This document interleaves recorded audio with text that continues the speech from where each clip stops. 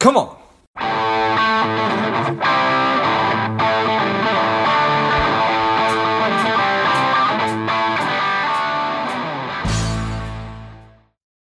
The time is right. The time is now. Welcome to Lifeblood Be Well, and welcome our guest, the strong and powerful Megan Hempel. Welcome, Megan. Thank you for having me. Yeah, super excited to have you. Megan is a recovering fitness and food addict. She is a TBI survivor, a mother, a health and lifestyle coach, a certified personal trainer, certified firefighter, an advanced EMT, and a primal health coach. Again, excited to have you on, Megan. Tell us a little bit about your personal life, some more about your work, and why you do what you do. All right. So my story is pretty lengthy. I'll try and keep it as short as possible. But long story short, I was diagnosed with OCD as a young child. I struggled with OCD, anxiety, depression, was placed on medications for 17 years. So when I decided to get off of those, I went through about 5 years of psychiatric drug withdrawal. In the midst of this, I suffered with a really bad eating disorder that stems back to being placed on medications. So it was binge eating, food addiction, bulimia. And then as I was overcoming the struggles of that, I was in the fire service, and I had a bad accident that took my my career from me, landing on my head and suffering from a mild traumatic brain injury that wasn't very mild. So in the grand scheme of things, fitness and nutrition have always been a big part of my life. But when my accident happened, that's when I dialed in that much harder with nutrition, which led me to where I'm at today. That was a really rough period of time, Megan. It was basically my whole life. Right. It's like I'm smiling and I kind of want to laugh because it's so awful. Yeah, it was awful. And that's why I said my story is pretty lengthy. So I tried to keep it as quick as possible, but that's pretty much it. In a nutshell. I mean, I started to dial into my nutrition a couple months before my accident because my eating disorder was so bad, and I knew that I was eventually going to die if I didn't do anything about it. And then my accident happened, which was like made me go into it that much deeper. And it's changed my life. It's changed my family's life. It's changing my client's life.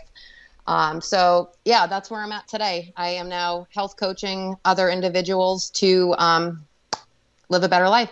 Yeah, well, I'd certainly appreciate that. So talking about healing ourselves, having physical, if it's an eating disorder, having anxiety and depression, how are you dealing with those now? I am where I've never thought I would be.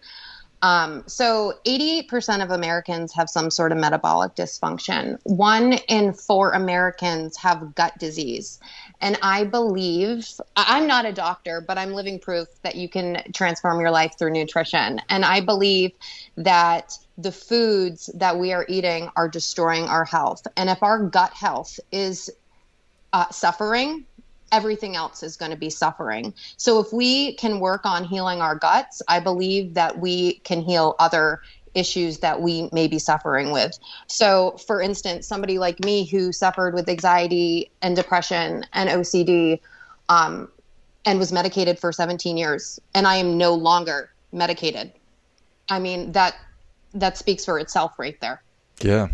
I think many people, don't want to give up the things that are hurting them. And that can be a hard pill to swallow. But I always tell my clients, do you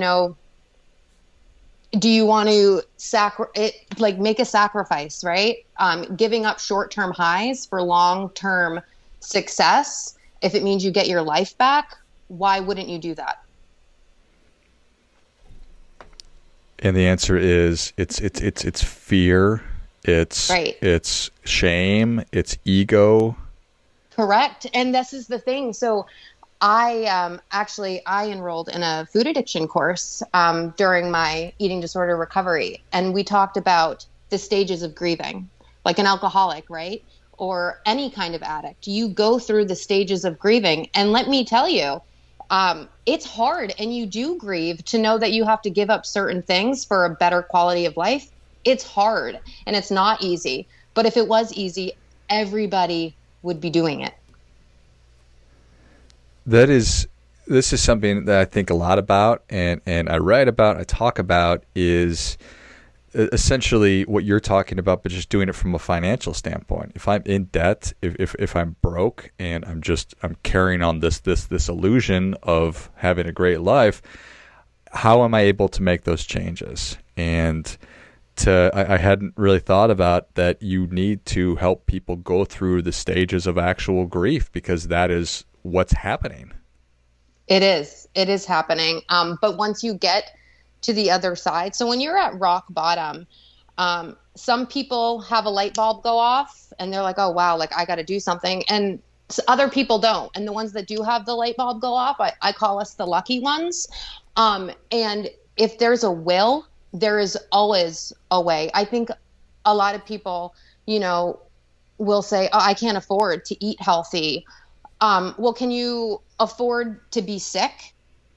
And right. That's what's going to happen. Our choices that we make today are a result of where we're going to be when we're 40, 50, 60, or 70. Those choices begin right now. Yeah. Yeah, that's a powerful statement. I can't afford to be healthy. Is there also something of people just aren't valuing themselves? So I think there's definitely something right there. Absolutely. I will say this. Before, I'm a single mom, okay? I've been on welfare. I have been on food stamps. I know what it's like to have nothing. But like I said, where there's a will, there's a way. So for me, making an investment in myself, it's almost like psychological, right? Like if you want something, you can have it, but you got to figure it out and you got to do the work to get there. And so I remember enrolling in the food addiction course, and that was $250. It was an 8-week program, and that was a lot of money for me at the time. And now I look back and I'm like, $250 for an 8-week program. That's like, oh my gosh, so cheap. And guess what? It changed my life for forever. So when people are willing to invest in themselves, I almost think it helps them because, okay, I got to get my money's worth. So if you're investing in yourself, chances are you're going to do the work, opposed to if someone's helping you out for free, like, you're probably going to blow it off a little more. And in terms of eating healthy too, I always like to, because I have a 3-month program, basically, health coaching program. And I really, with my clients, I have them work on their behavior and their patterns and their cycles with food. And I really try to have them shift their perspective when it comes with food. And I say, okay, look at this food. Is it hurting you or is it helping you? Is it nourishing you or is it destroying you? And, diet culture talks about food freedom, and that can look different for everyone. And a lot of people would look at, because I am a ketogenic based, a lot of people would look at this lifestyle as restrictive. I disagree with that statement, because once you learn to give up foods that are hurting you or stealing your peace, that's freedom right there. I couldn't agree more. It's just getting over that hump, right? It's recognizing, and hopefully people don't have to hit rock bottom, right? Right. But a lot of the time they do. I want to circle back just really quickly. You talked about how 88% of us have some kind of a metabolic condition, and that 1 in 4 of us have some kind of a gut disorder. I don't know that people understand, or I really fully understand, that the impact that has on every aspect of life. Right. So whether that's high blood pressure, insulin resistance, type 2 diabetes, if you're overweight, those are all signs of some sort of metabolic dysfunction. So something's not working right. And then gut disease. So leaky gut syndrome, basically. So what that is in a nutshell is basically tiny little holes in your intestinal lining. And so what's happening is when you're eating food, the food that you are not absorbing is now being infiltrated into your bloodstream, which is toxic. So there you could possibly have, it could be crossing the blood-brain barrier, chronic inflammation throughout the body. The leaky gut is contributing to autoimmune issues. It's messy. So basically, if we can restore our gut health, we can potentially restore our lives. Got it. Yeah. So it's more than just having a big belly or beer belly. Right. If I'm a guy or wherever you carry your weight as a man or a woman, it's way more than that. And you could look physically fit because you have these people, they call them skinny fat, right? So basically you could be skinny, right? But be extremely metabolically unhealthy because you have those people who can be, 125 pounds, not working out, look ridiculously good, but still eat like trash. And not be healthy, but may look it. So. Yeah, right. So shifting perspective on food. That's no small feat, right? Because food, obviously, it's part of our everyday lives and has been for as long as we've been human beings, and we do our things, and food represents different stuff for different people. So how do you help people go through that process? Yeah. So basically, so my program is basically my clients have unlimited text message access to me. So our culture is built literally around food. Everything we do, there's a birthday party, a graduation, a holiday, an anniversary. What do? We celebrate with food. So I really have them work on their triggers. So for me personally, that was big functions. That's when I would want to go ham and eat everything. Well, guess what? Those happen all the time. Right. So going in with a plan and being aware of what foods you can't touch. You have people who are abstainers, and then you have people who are moderators. And the people who must abstain, like you can't have, if you have one cookie, it's probably going to throw you off, right? But some people can have one cookie and it's just okay. So it's really working through these things and being like, okay, do you think you're a moderator or do you think you are an abstainer? And if you say you're an abstainer, then guess what? You got to start looking at those things as toxic to you and poison to you. And I know that sounds pretty rigid, but at the end of the day, it is poison to you because guess what? You could potentially give yourself insulin resistance or type 2 diabetes down the road if you don't figure out your stuff when it comes to sugar. Along with if you are living a ketogenic lifestyle or you want to live the ketogenic lifestyle, it's not like any other diet. And I don't like calling it diet because at the end of the day, it truly is a lifestyle. This is the way our ancestors ate, okay? They were eating meat and fat, and they would eat fruits and veggies when they could find them. They were not touching processed foods because they did not exist. So basically, what happens is you are trying to retrain your body to become fat adapted. So that means you're trying to teach your body to run off of fat for fuel, okay? Most of us have spent the majority of our lives running off of carbohydrates and glucose, okay? So if you are trying to transition into fat adaptation, if you're eating ketogenic Monday through Friday and then you're derailing on the weekends, guess what? You are wasting your time and you are never going to transition.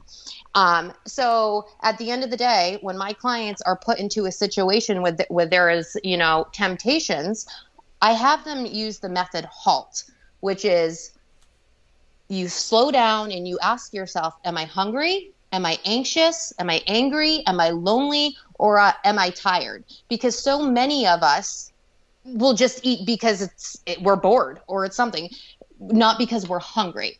I'll also have them say, look at the food and slow down and say, okay, is this hurting me or is this healing me? Is this aligning with my health and fitness goals and where I want to go? So I really just try and have them slow down. And if they are in a pinch, text me and I help coach you through it. Nice. I appreciate that very much. I was curious about just helping people to recognize when and how and when they're triggered by things that will then lead them to certain activities. And so the HALT acronym, I think, is very, very helpful. I think that I tend just personally to eat incorrectly when I am tired. That is my part of that. And I don't know if I'm an abstainer or a moderator. I'll have to dig a little bit deeper into that one. So. All right. I like If I give you a piece of pizza, can you have one, or do you eat the whole pizza? Oh, I don't think I've ever tried to just eat one piece of pizza. Maybe a different example. Yeah. Okay. I'm gonna see if I can go. Well, you got something to think about now. Yeah, I will. Can I just have one piece of pizza? Is that possible? I love it. Well, Megan, the people are ready for your difference-making tip. What do you have for them? All right. So at the end of the day, so many of us want to lose weight, right? It's all about the weight loss. I want you to start chasing health. Chase health. Have that be your main focus, and the rest will follow. Well, I think that is great stuff. That definitely gets. Come on. Start chasing health instead of just losing weight or whatever it might be. I love it. Well, Megan, thank you so much for coming on. Where can people learn more about you? How can they engage with you? So I am most active on Megan.Alice, MEGHANN.Alice. Instagram, I'm posting, food stuff, fitness stuff, facts, all of that jazz. Or you can find me on my website at www.brainbodyandbeyondllc.com. Perfect. Well, if you enjoyed this as much as I did, show Megan your appreciation and share today's show with a friend who also appreciates good ideas. Find Megan on Instagram at Megan.Alice. It's MEGHANN.Alice, ALICE. And give us the website one more time, Megan. Brain, Body, and Beyond, LLC.com. Perfect. Well, thanks again, Megan. Thank you so much. And until next time, keep fighting the good fight. We are all in this together.